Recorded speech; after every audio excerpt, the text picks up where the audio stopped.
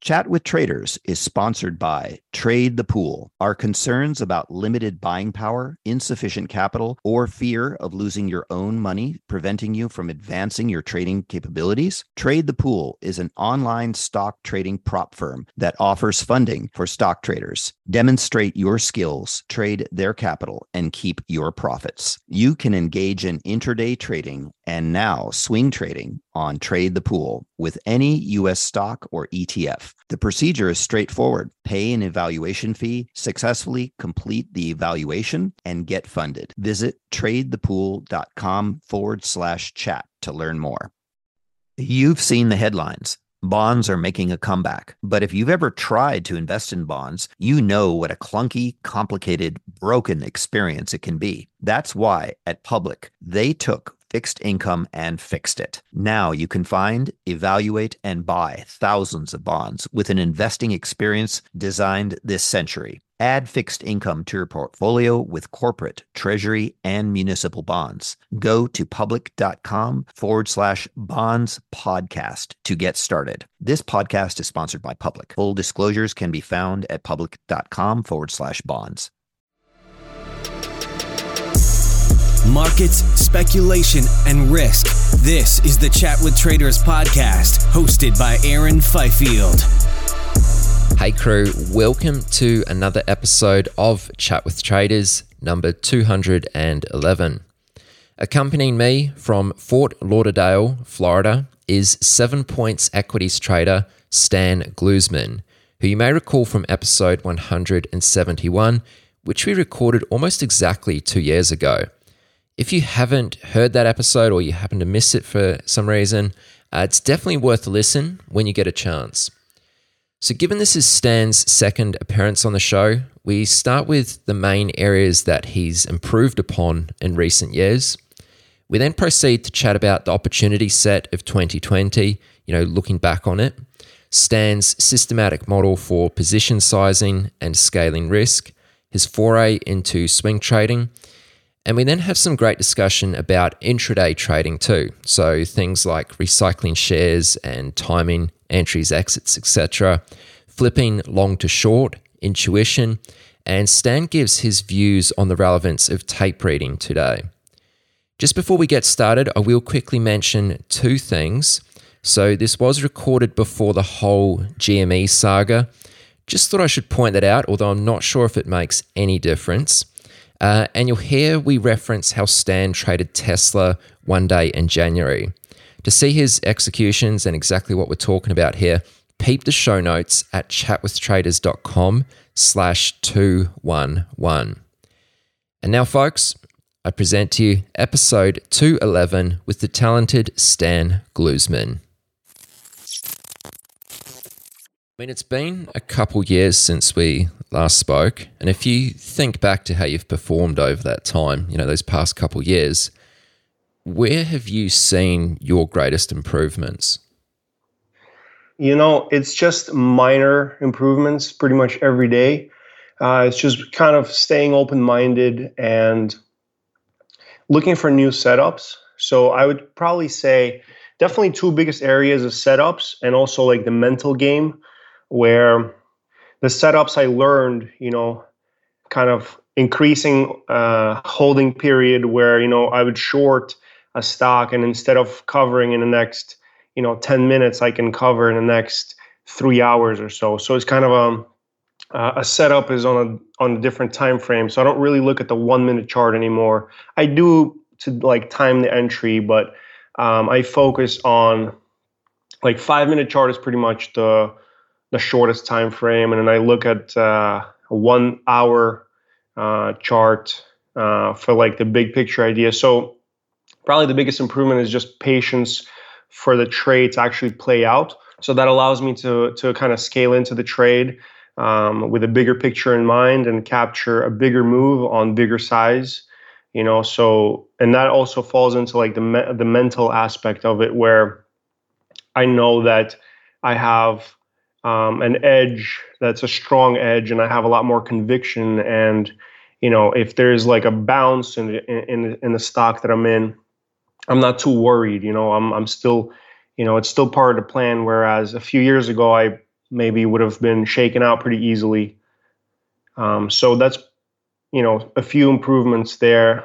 I think, just minor tweaks here and there, and just talking to a lot of, well, I don't know a lot of great traders. I know a handful of really great traders, and just kind of bouncing ideas with them and then seeing what their process is like and implementing some of their ideas into my process. I think that's been the biggest improvement, and it shows in the results for sure. Okay, I'm going to make a note here because I'd like to ask you a bit more about some of those setups, and I think we'll also get more into the mental game aspect of it too. Yeah. But if we just look back at 2020, I think you clearly had a good year. Where were, or rather, what presented the best opportunities for you then? So 2020 started pretty good, just kind of taking my regular momentum setups. And then obviously the market started to crash in February, March. Everything was just dropping. And we were trading, I think I was trading oil quite a bit because it was very liquid, and the quotes were very thick in the oil names, and I'm pretty familiar with the oil stocks. But I think for the most part, two different areas. The first one, when the market was moving, it was kind of a sector play. It was a market play. So when I'm watching high beta names, and I put, say, 15 of them on my screen, and I'm trading, let's say, 5 of them, the most liquid ones. When I'm trading a basket, it's much easier to get a feel for the market because, I know which ones are the stronger ones, which ones are the weaker ones. And so when everything is kind of moving in the same direction because the market is dropping, I can kind of get a feel for, the first 3 stocks dropped, and the other 9 are going to probably drop as well. So when the market was moving like that, it was pretty easy to trade a basket. And I think in April and so on, later that year, people started to get stimulus checks in the United States. And I mean, it just felt like all the stimulus checks went straight to the trading accounts because people were buying penny stocks. Everybody got $1,200, I think up to $1,200, but people were buying the trashiest stocks. And there was record number of trading accounts opened up. Just all records were broken, in that regard. And things were just going vertical. All the penny stocks were going vertical. Like people were just buying everything. And the craziest thing, man, I'll tell you this, I've never seen anything like this. People on Twitter. So I'm part of this, I would say I'm part of this like FinTwit. It's called like a trading Twitter community where everybody kind of knows everybody. It's a pretty small community, but a lot of new people started to appear, and they were following guys that are just pumping. And these guys, I mean, those guys would have like 100,000 followers, and they don't, like, if you read their tweets, they don't really know what they're talking about. But they're just pumping, and everybody is following them. Everybody is just buying what these guys are recommending. And those guys are like sort of talking about risk management, but they don't really know what they're talking about. They've been trading for like 3-4 months themselves, and everybody's following them. So that was the craziest thing. So all these stocks that are going from $1 to $6, $7, $8, they would crash in the next couple of days back to like $2, $3, $4, and then bounce and then crash again. And everybody would buy, and everybody is underwater. I think most of those people don't trade anymore. I think they all pretty much lost money. But I think right now there's a second round of stimulus checks, so things are ripping up again. The biggest area where I made the money was trading small caps, both long and short, but mostly on the short side where things get really overextended. And that's been my bread and butter for a while. But this time around, there was just a lot more volatility and a lot more liquidity. And the biggest difference was the reward for the risk was so much greater. So I didn't really take different trades as before. I just had a longer time frame, and also the reward was just much greater. Where before it was like 2, 3, 4 to 1 was a good trade. Now it was like 8, 9, 10, something like that to 1. So that's why a lot of people had, a really good year in 2020, in my opinion. If you think back to March when the market was going over the edge of a cliff, I don't recall what year it was when you started trading, but I'm pretty sure you wouldn't have seen anything like that in the time you've been trading. What was that like for you? And do you feel as though you kind of maximized the opportunities at hand, having not gone through something like that before? Yeah, I think I did pretty well. I mean, pretty much every week was a record week for me, and we traded a lot of shares. Yeah, like you said, I've never seen anything like this. A lot of things happened in 2020 that I've never seen before. In trading and outside of trading, it was just a bizarre year. I think I capitalized pretty well given, my experience. I think 2015 I started trading full time. So given my experience, I think I capitalized pretty well. But I think now I'm prepared to absolutely destroy it if anything like that ever happens again. But it just felt like the end of the world, when the market would halt like 2 or 3 times a week or something like that. A few weeks back to back, it's down 7% on the day. Everything halts for 15 minutes at like 9:45 or something like that. It was just cool to trade through a period like that. It sucked that, a lot of people were losing a lot of money. But obviously if people held, it all came back within a few months. It certainly did. Yeah. If you were to go through something like this again, let's say, touch wood, it doesn't happen for the greater sake, but, how would you approach it differently, if at all? So right now like I said, I have a much longer time frame in my trades. So I would be holding a lot more overnight. So I was short quite a bit. Obviously, everything was dropping, so I wasn't trying to buy anything. So I was short quite a bit, but I never really held overnight, and a lot of moves happened overnight. And also in terms of sizing, I've been able to size up. In the past, in 2020, I've been able to size up, and then I think if anything like this happens again, I would be trading pretty crazy size and holding it overnight. So. It would be a different. It would be the P&L. The P&L would look a little different. But also, when everything bottomed out, I didn't really know how to buy it properly. But in the last, couple of months, I've been working on the long setups, like swing long, and I've been doing okay.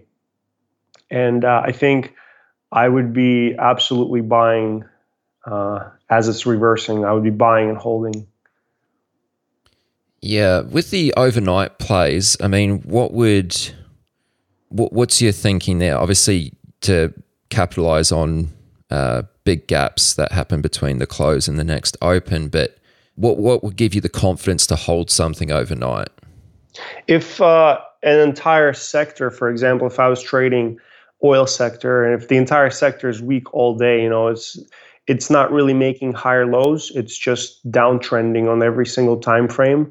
If I'm looking at a 1 hour chart and it's below all the moving averages and there's really no higher low, it's just lower highs and it's closing weak. I like to trim and then hold a piece overnight and see what happens, maybe a quarter of the position or whatnot. And when everything is gapping down, and the money is in the gap down, now you can probably size up and actually hold, more than a quarter of the position for the gap down. So it's just kind of recognizing the pattern and just, putting the money where the pattern is at. Yeah.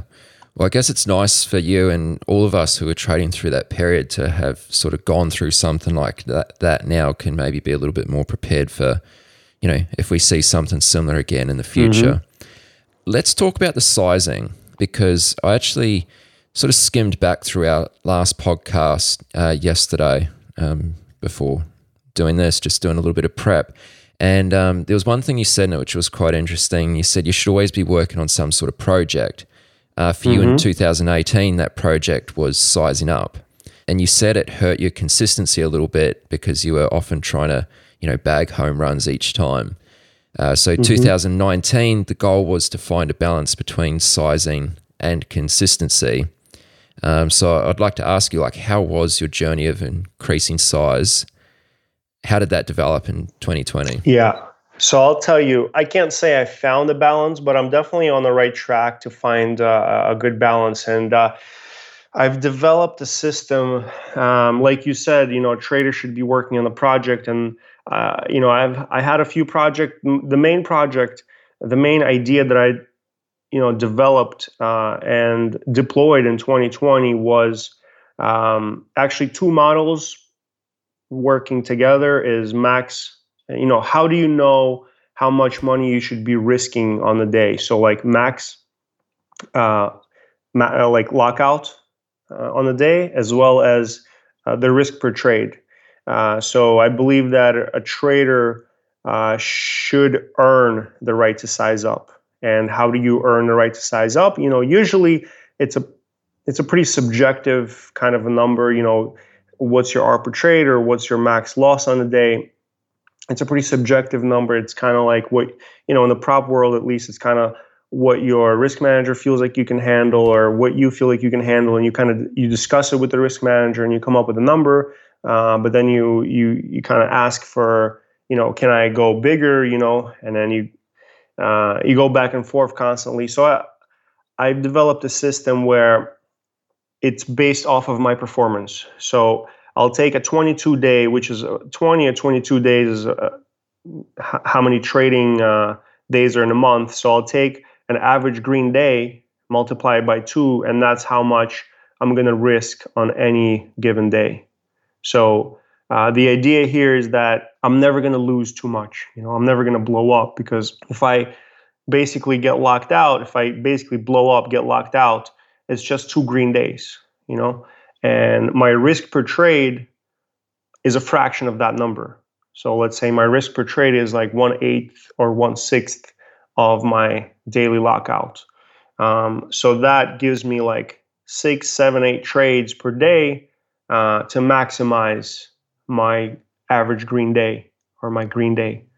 So if I'm taking good trades, my average green day should increase, and therefore my max lockout should also increase.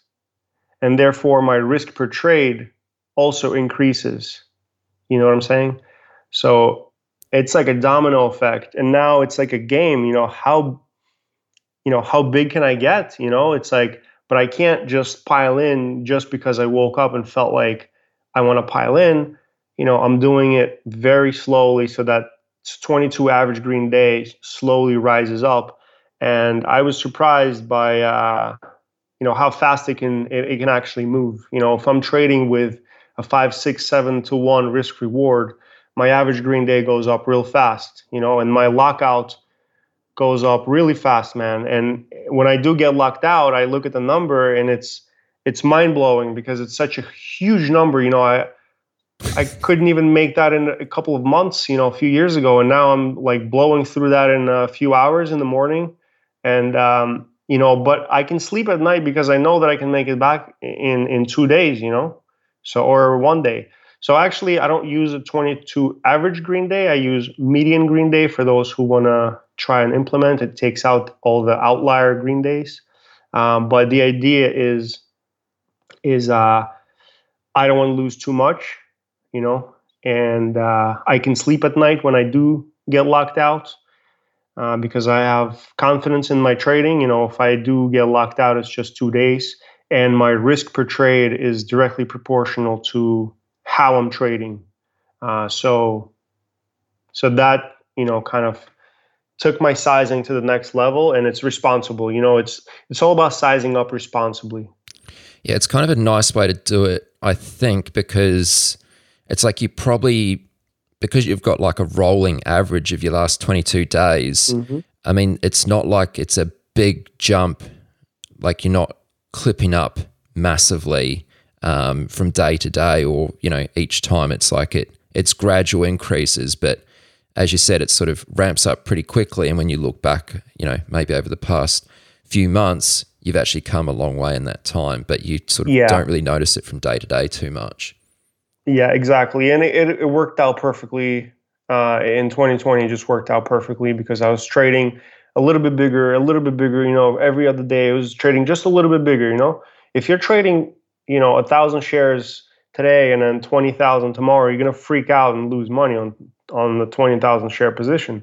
And then you're going to go back to 1,000 shares and now you have no confidence. So it's like, you know, digging a hole, but you got to size up responsibly. And I found this way, this worked out real nice for me. And, you know, if anybody wants to implement that, it's a good way to size up responsibly. Yeah, it's a pretty simple formula.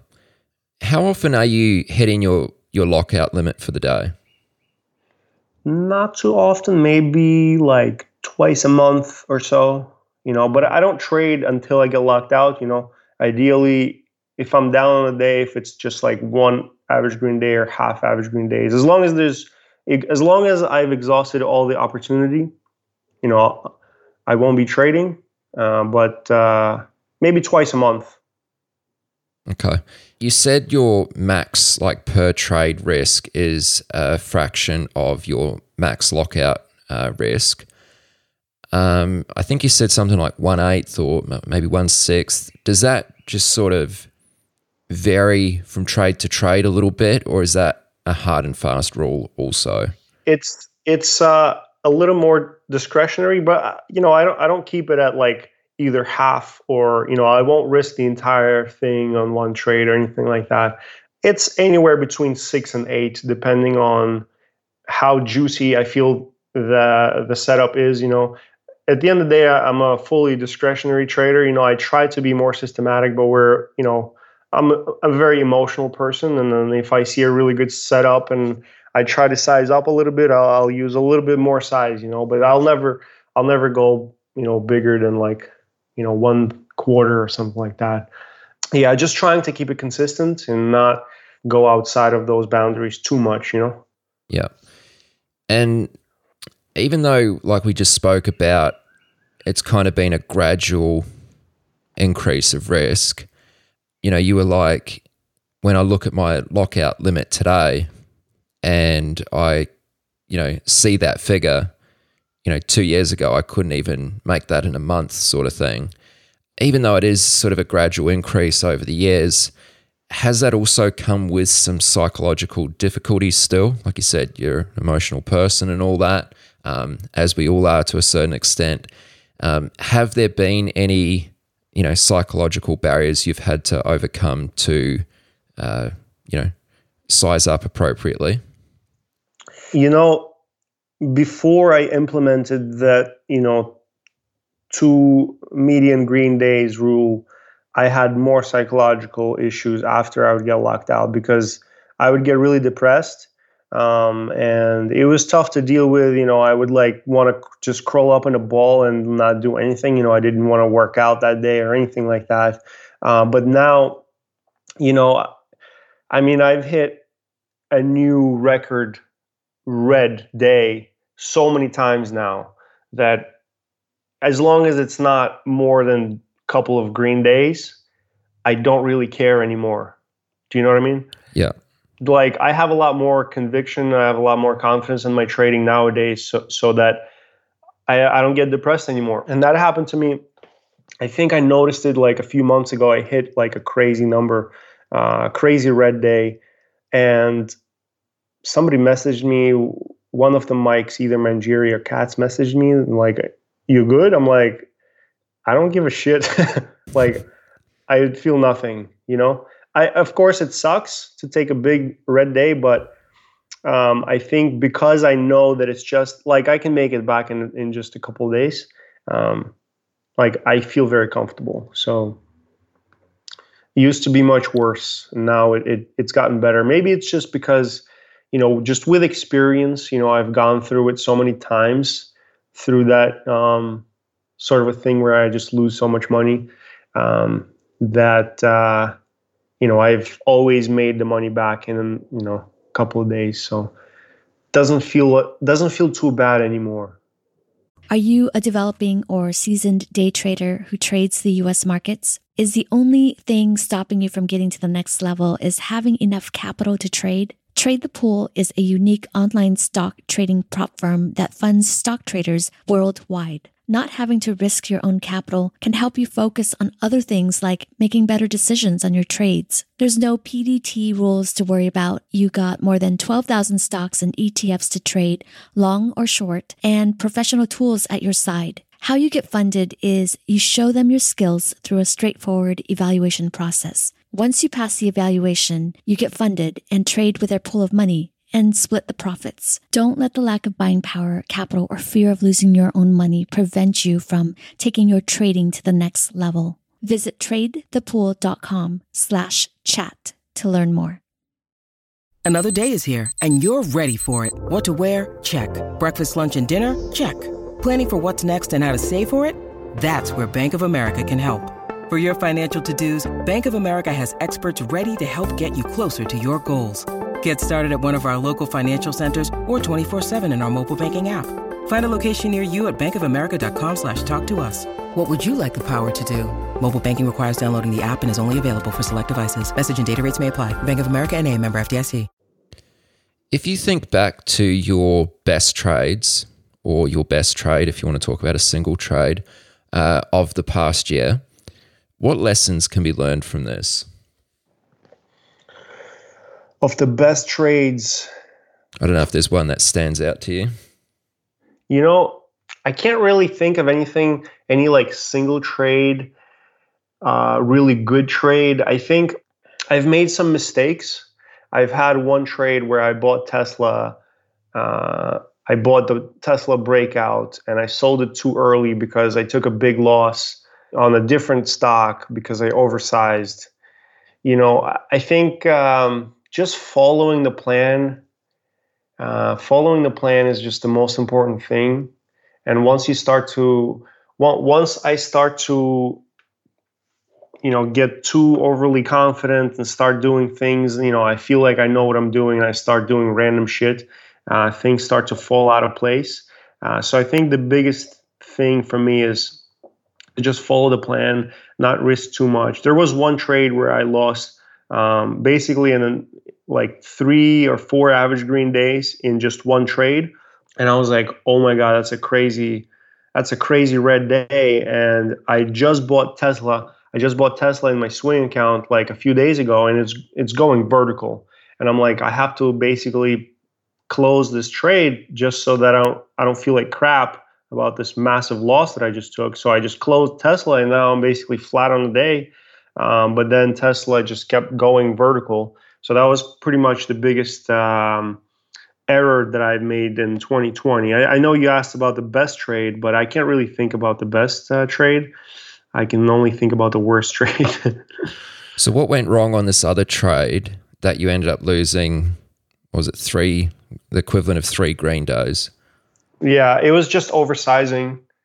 Yeah, just getting greedy and thinking I got this where I don't, and just going way too big. And then in like a couple of candles, I'm marketing out and I'm top taking the entire stock, taking it even higher. And it's just a fat loss. And then the stock reversed and went in the direction that I was positioned in without me. And now I'm depressed, and now I'm staring at this huge loss. And now I'm thinking I got to close my swing positions, and just missed out on just an absolute massive opportunity there. All because I didn't follow the sizing plan and I, oversized. Yeah. Oh, there's a lesson to be had there. Yeah. We were talking a little bit before hitting the record button, and you spoke about how you've been, you used to do a lot of short trades. You'd mostly play on the short side. But as of late, more recently, you've been more and more trading the long side. So I'd like to ask you, what are some of the most effective plays or setups you've been trading currently? Well, it's definitely mid caps and large caps, just buying breakouts. So what I do is I'll scan for stocks that have been strong for past couple of months, up to like 6 months. And I'll find, tight consolidations where a stock, went up, consolidated for a couple of weeks or a couple of days, couple of weeks, and then starting to break out of a tight pattern, whether it's like sort of a descending or ascending triangle or just a level that it's breaking out of. And I'll just buy the breakout. And that's the strategy that's, Jesse Livermore used. So if it's good enough for him, it's good enough for me, And I got to give the credit where it's due. I learned it from a guy. His name is Christian Koulamagi. I think that's how you say his name. He just puts out content for free. And I learned that setup from him. And huge thanks to that guy.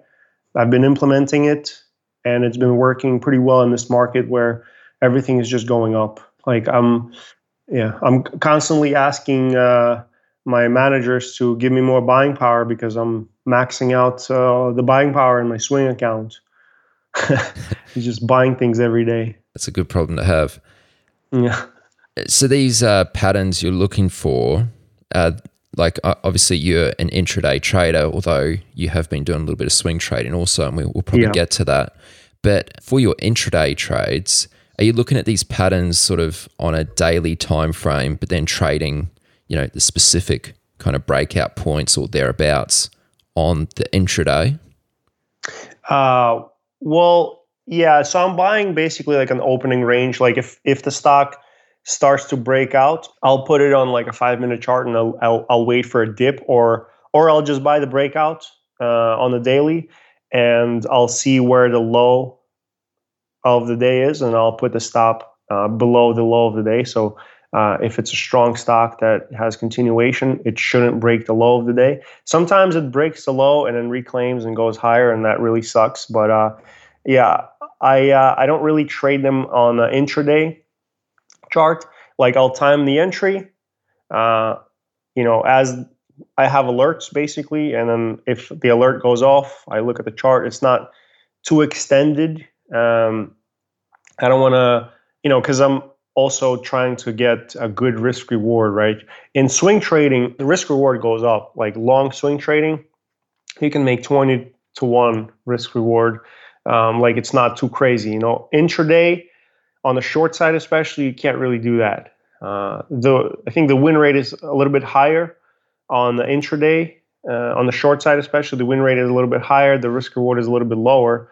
But swing long, the win rate is way lower. It's like if you can get like 45-50%, that's really good. I think lately it's been higher than 50%, but overall in my swing account, I think I'm at like 37 or maybe close to 40% win rate. But the risk reward is pretty high. It's like 5-6-1, and I'm still a rookie at this. Lately, it's been a little bit higher, the risk reward. But yeah, I just try to buy the breakout on the daily and then put the stop below the low of the day, and then see basically how far it can go, and then not take any, and then just trail it with moving averages. And like I said, Jesse Livermore uses basically the same strategy. And I'm sure a lot of people read the Market Wizards books, and I think most people there, that's what they do. They buy breakouts. So just to clarify, this pattern which you just spoke about, these are for swing trades. These aren't intraday trades, even though you might be entering during the day. Yeah, I'm not really trading on the long side intraday unless it's like a small, like tiny scalp where I see a lot of demand coming in and I'll buy it for like a few candles or something like that.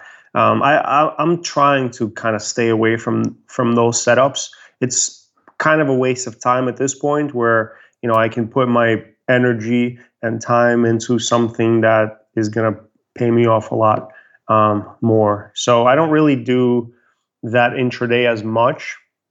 Maybe I just haven't figured it out on the intraday yet. I like to short intraday and I like to long swing. Okay, cool. Now, with these breakouts, which you're talking about here, I mean, it's a very simplistic sort of strategy, right? Yeah, it's very simple. What are the nuances to it? Because I presume a big part of it is probably picking the right stocks. Like it's you're going to have a higher win rate or more success with stocks which are in a hot sector, or, you know, are there any nuances like that which give these trades a better chance of success? Yeah, so for me, I try to buy stocks that aren't dilutive, which are basically small caps. They're pretty much always diluting. Like somebody's always selling their at the market offering or whatever. Somebody's always dumping into these, rallies. So my win rate on small caps, on the trashy names, or the stocks that like need money, running out of cash. So on those, the win rate for me it's much, much lower. It's probably like 10% or even less. So I just completely eliminated those. I'm trading like real companies, or at least I try to. Once in a while, I'll buy a small cap. So that's one. Like I try to stay away from stocks that are potentially dilutive. Also, the hardest thing is to hold through a pullback. So me being a scalper, coming from this background of scalping and trading momentum on a intraday chart, where I don't really like to sit through a bounce. If I'm shorting a stock and it drops, I want to cover and reshort higher. So as a scalper, I don't really like to hold through a pullback too much. If I'll short a stock intraday and it drops, I'll cover a piece, a quarter or half, and then I'll wait for the bounce and I'll reshort the bounce. But in a swing trade, the hardest thing is just to not look at the P&L, not look at the intraday chart, maybe 1 hour chart, and just try to sit through a bounce and let the stock take you out basically, and just trail it with a good stop, with a moving average. And sometimes it'll rip up and it'll come right back down and it just sucks. But most of the time, it'll rip up, it'll come back down a little bit, and then it'll go way higher, And so many times I'll take myself out. I'm like, I just want to lock in the gains. I'll lock in with my like 2R or whatever. I'll lock it in, and then the stock, doubles. There was, it was last week, it was 2 weeks ago. I bought a few stocks. It was the entire like EV sector. I bought FCell, BLNK, Plug, some other stock, and I sold it basically the same day. I mean, they all went up like quite a bit, and then in the next couple of days, they all went parabolic. I think Plug went up 100% in like 4 days. And like I was long the breakout, but I sold because of that little pullback. It kind of came down a little bit. I got freaked out and I got out. And then the next 4 days it doubled. So I learned my lesson. It was a very expensive lesson. I'm holding everything now as much as I can, at least. Trimming just a little bit, just trimming a little pieces into strength, and then just trailing the core position with a moving average. Okay. So that's the hardest nuance to kind of to grasp. And I almost can't believe I'm going to ask you this question, but what moving average are you using to trail as a stop? I think, actually, I don't remember. I think it's a 10 EMA. Okay. But I don't remember. I have to double check. It's either a 10 or a 20 EMA on a daily chart. Yeah. Just that you spoke about when you are trading intraday, if you're short something, and it drops, you're going to cover into that wash. This is something I think you do really well from seeing, your executions, which you occasionally share. A good example of this was how you traded Tesla, I think predominantly on the short side intraday, and then like you flipped to long when there was a, big wash into what happened to be the low of the day. I'm quite interested to know more about how you do this, how you think about, timing these trades intraday, what determines a good price to add, etc. So I know there was just a whole bunch of questions in there, but how do you think about recycling shares on an intraday trade?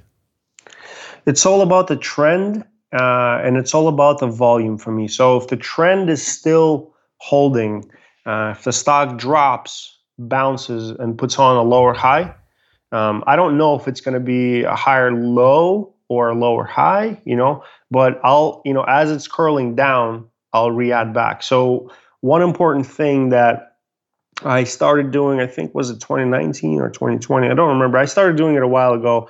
Is, for example, if I'm shorting a stock, if I'm adding or re-adding shares to a short position, I don't short on a green candle. I try not to short on a green candle as much as I can. So I'll only short on a red candle, so that I know if the stock bounces, I'm gonna short as it already put on a lower high. So whether it's a 1 minute chart or a 5 minute chart, it's better if it's a 5 minute chart.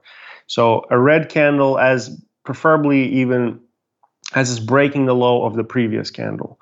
Yeah, so I'll add back on the lower high as long as the trend holds, pretty much. So I'm staying with the trend, lower high, I'm adding lower high, or re-adding, and I'm covering into the washout, lower high, re-adding, covering into the washout. And for me, the main indication of a reversal where I should be going long is a volume exhaustion. So if the stock really extends, and also extension from the mean.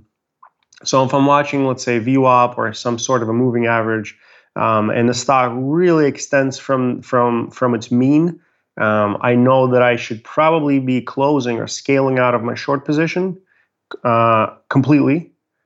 So usually I would cover half, but if it's really getting extended on big volume, I'm going to be covering the entire position. And once a massive volume bar comes in, I'll be looking for some upticks. So it's still going to be a red candle. I'll be buying on, but I want to see upticks. I want the stock to start going up, and then I'll start longing it. So only when I see massive volume and extension from the mean is when I'll be looking to buy it. And it's a dangerous setup, and it's not it's for someone who's a little bit more experienced, because if it doesn't stop going down, you can find yourself holding, a long position, and just it's kind of off the cliff against you. So the stop has to be pretty tight, hard stop.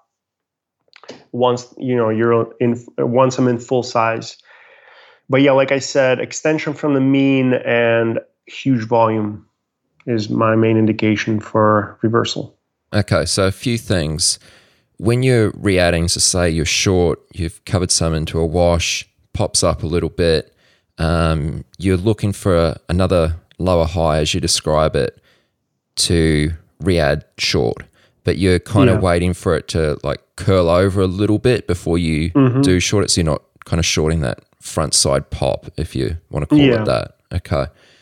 When you talk about these volume extensions, points where you will look to cover your entire position and possibly flip to a long, extension from the mean, how are you determining what is the mean?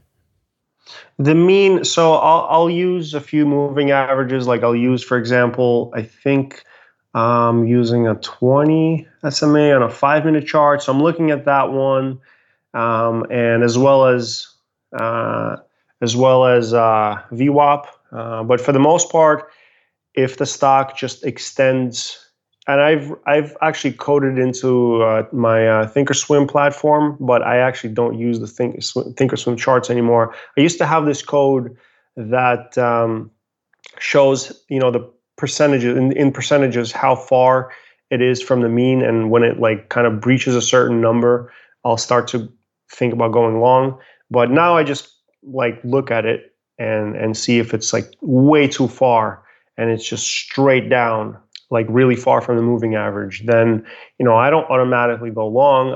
I wait for the volume. I want to see massive volume, and that basically means like people are getting stopped out. Like it's like max pain level where everybody's just getting blown out, and the stock is there's not going to be much more selling after that, after everybody gets blown out. So, and then a little bit of an uptick, and I want to start in and add as it's working. So, it's probably fair to say you have a pretty good feel for these sort of things nowadays. I mean, which I mean is why you're not so think reliant on the things you've coded to look at the actual percentage Yeah. it is from. Yeah, because domain. it varies from stock to stock, Yeah. like percentage wise. But I used to be I used to be more systematic, and now I'm a lot more kind of reactive. I don't really think about like what exactly I'm going to do. I was actually telling my girlfriend, I was like, I don't even know what to talk about on this podcast. I just kind of like, I don't even know what I did today. I just traded today. I have no idea what I did today. Just on autopilot. But yeah, so I feel like with experience, the more trades you put on, you kind of start to feel these things. So I don't even know I'm not sure what moving averages I'm even using, but as it's extending from it like really far, there's an opportunity, and that it's just about timing when there is an opportunity. Yeah. When you are flipping to long at these points, and I'm sure you don't do this every time, but when it seems obvious to you, I mean, is it easy for you to just flip your bias like that? Like I'm sure you've been holding a decent short position throughout a decent chunk, and then all of a sudden you're flipping to long. Is it easy for you to flip your bias like that, or is that something which has also come with more experience? It's just hard to sit through a pullback when it actually puts on. If you're holding and the volume gets exhausted and it gets extended from the mean and it starts to come back, it's really painful to sit through that low and not cover any. So now I just know that more likely than not, it's probably, if it didn't bottom out on this candle, maybe next candle. Pretty rarely it'll keep dropping. But if I do go long and it bounces just a little bit and starts to curl down again, I'll probably trim or even get out and see if this is kind of an outlier move.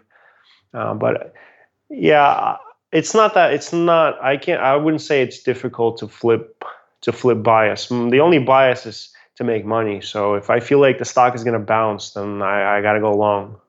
The only bias is to make money. I like that. Yeah. I meant to ask you before, actually, when you were talking about, recycling shares and covering into washes, adding on bounces, etc. From what you described, it sounded a lot like you just look at, the price and the bars, etc. Does tape reading also play into this? Not as much anymore for me, because there's a lot of poker games being played on the tape, and I don't really play poker anymore. There's a lot of spoofing, and there's just a lot of games. And if I see a lot of selling, I'll see if the chart kind of confirms. The confirmation's on the chart for me, so I don't really look at the tape as much anymore. And that's pretty crazy, because I used to trade without charts. Back in like 2016, we used to scalp without charts completely, just the tape. But I don't really look at. It's very fake nowadays. Like sometimes there is an offer that comes in, like a massive offer, and everybody starts to panic and sell, and it just wouldn't go down. The stock wouldn't go down, and it starts to uptick and makes a new high. So, which means that somebody was spoofing to buy the bid. And other times they would show the offer and it would downtick. So, like, I don't know. I don't know what their intentions are. Are they going to soak on the bid, show the offer, soak the bid, or is it just somebody trying to sell their position on the offer and the stock downticks? So I don't really do that anymore. Okay. Not as much, at least. So the same goes presumably for initiating positions, like your entries. Yeah, for me, the chart is everything. Okay, interesting.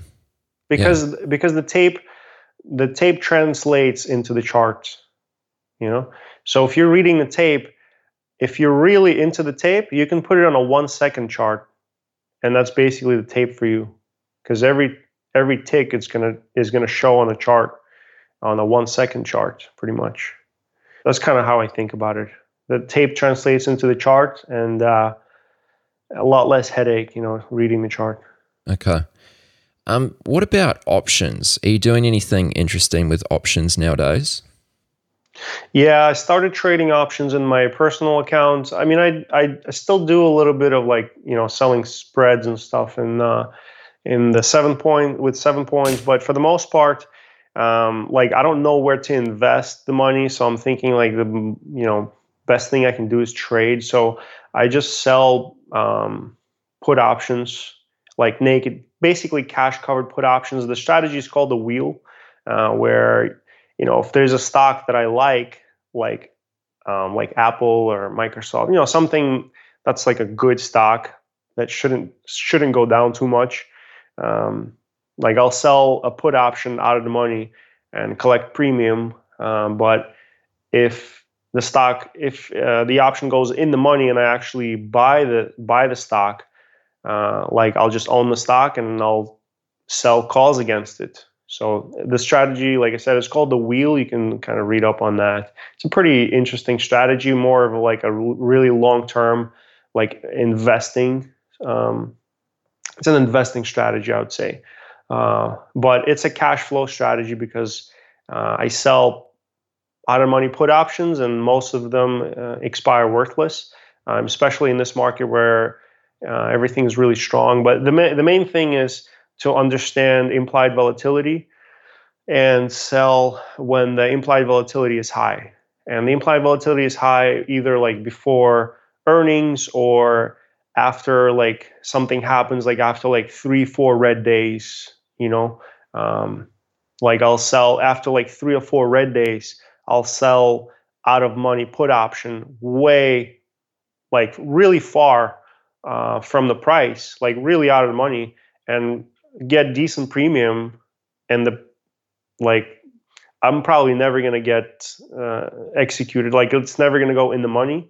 So I'm most likely going to get paid on that trade. But even if I don't, even if the stock, if the option goes in the money, I'll buy the stock that I like Apple, at a really good price, and then sell a call against it. So it's kind of a no-brainer for me. I started trading it, I think, in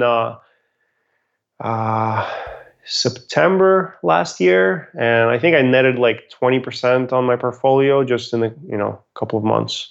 So pretty good, pretty decent, I guess, strategy that I found that works for me. Right. So that's something you obviously need to manage kind of day to day.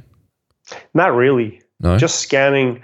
Yeah, no, just scanning for like high implied volatility and seeing what pops up and then just entering, and that's it. I don't look at the stocks. I don't look at the P&L. I set my target. Like if I'm short, like I aim for 90%. I think it's either 90 or 95. Yeah, it's 90% of the premium. So I'm not going to let it go to zero. I'm going to cover it at 90%. So if I'm shorting at $10, I'm going to cover it at $1, because sometimes I can cover it at $1 in like 6 days instead of waiting for like 35 days. That's when it expires. Okay.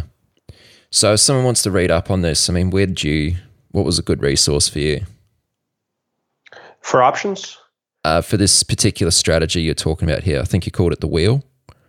Yeah, it's called the wheel. I found out later. I mean, I started trading it. Like I sort of developed it, and then I started trading it, and I started kind of reading up more about it, and it turns out that people use it, and it's got a name. But I think if you just Google it, there's a lot of information on YouTube and on Google. It's pretty popular strategy. So Gotcha. Okay. Don't really have a source. Awesome. Last question, and then we'll probably wrap it up. But I just wanted to ask you, like, how's everything going with the Florida office? Because you're sort of heading that up. Yeah, it's good. We have a lot of applications. Most people are trading remotely, and man, some guys had some really crazy progress in 2020. It's, looking back at when they started and they couldn't even net, $20 on the month. Like now they're absolute monsters, and like really proud of these guys, but we're still hiring. So anybody's interested, we're Florida office in Fort Lauderdale. Got a small team, really good team, and hopefully we'll be back at the office sooner than later because of COVID, everybody's remote. Yeah, I bet you missed that. Yeah, definitely. How many is in the team now? I think right now there's 6 of us, 5 or 6 of us. Yeah, it's small office, small team, bouncing ideas and helping each other out.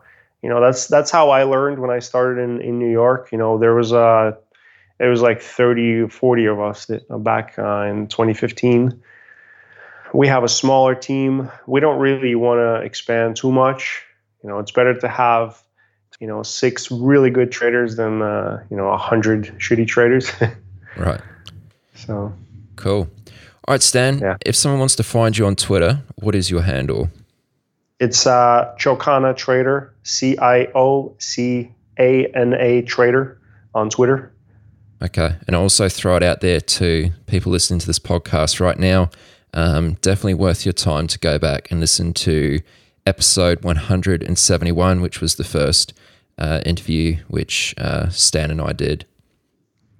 Well, Stan, awesome catching up with you, man. I'm glad we can do this, and I'm not sure what you were worried about, that we'd have nothing to talk about because an hour's gone by pretty quick. Yeah. So thanks a lot for doing this, man. Appreciate it. Thanks, Aaron. It's my pleasure. You've reached the end of this episode of Chat with Traders, but rest assured there are more episodes loaded with real market insight and zero hype on the way soon. So to stay updated with each great new release, subscribe to the podcast in iTunes, and we'd love it if you'd leave a rating and review. We'll catch you next time on Chat with Traders.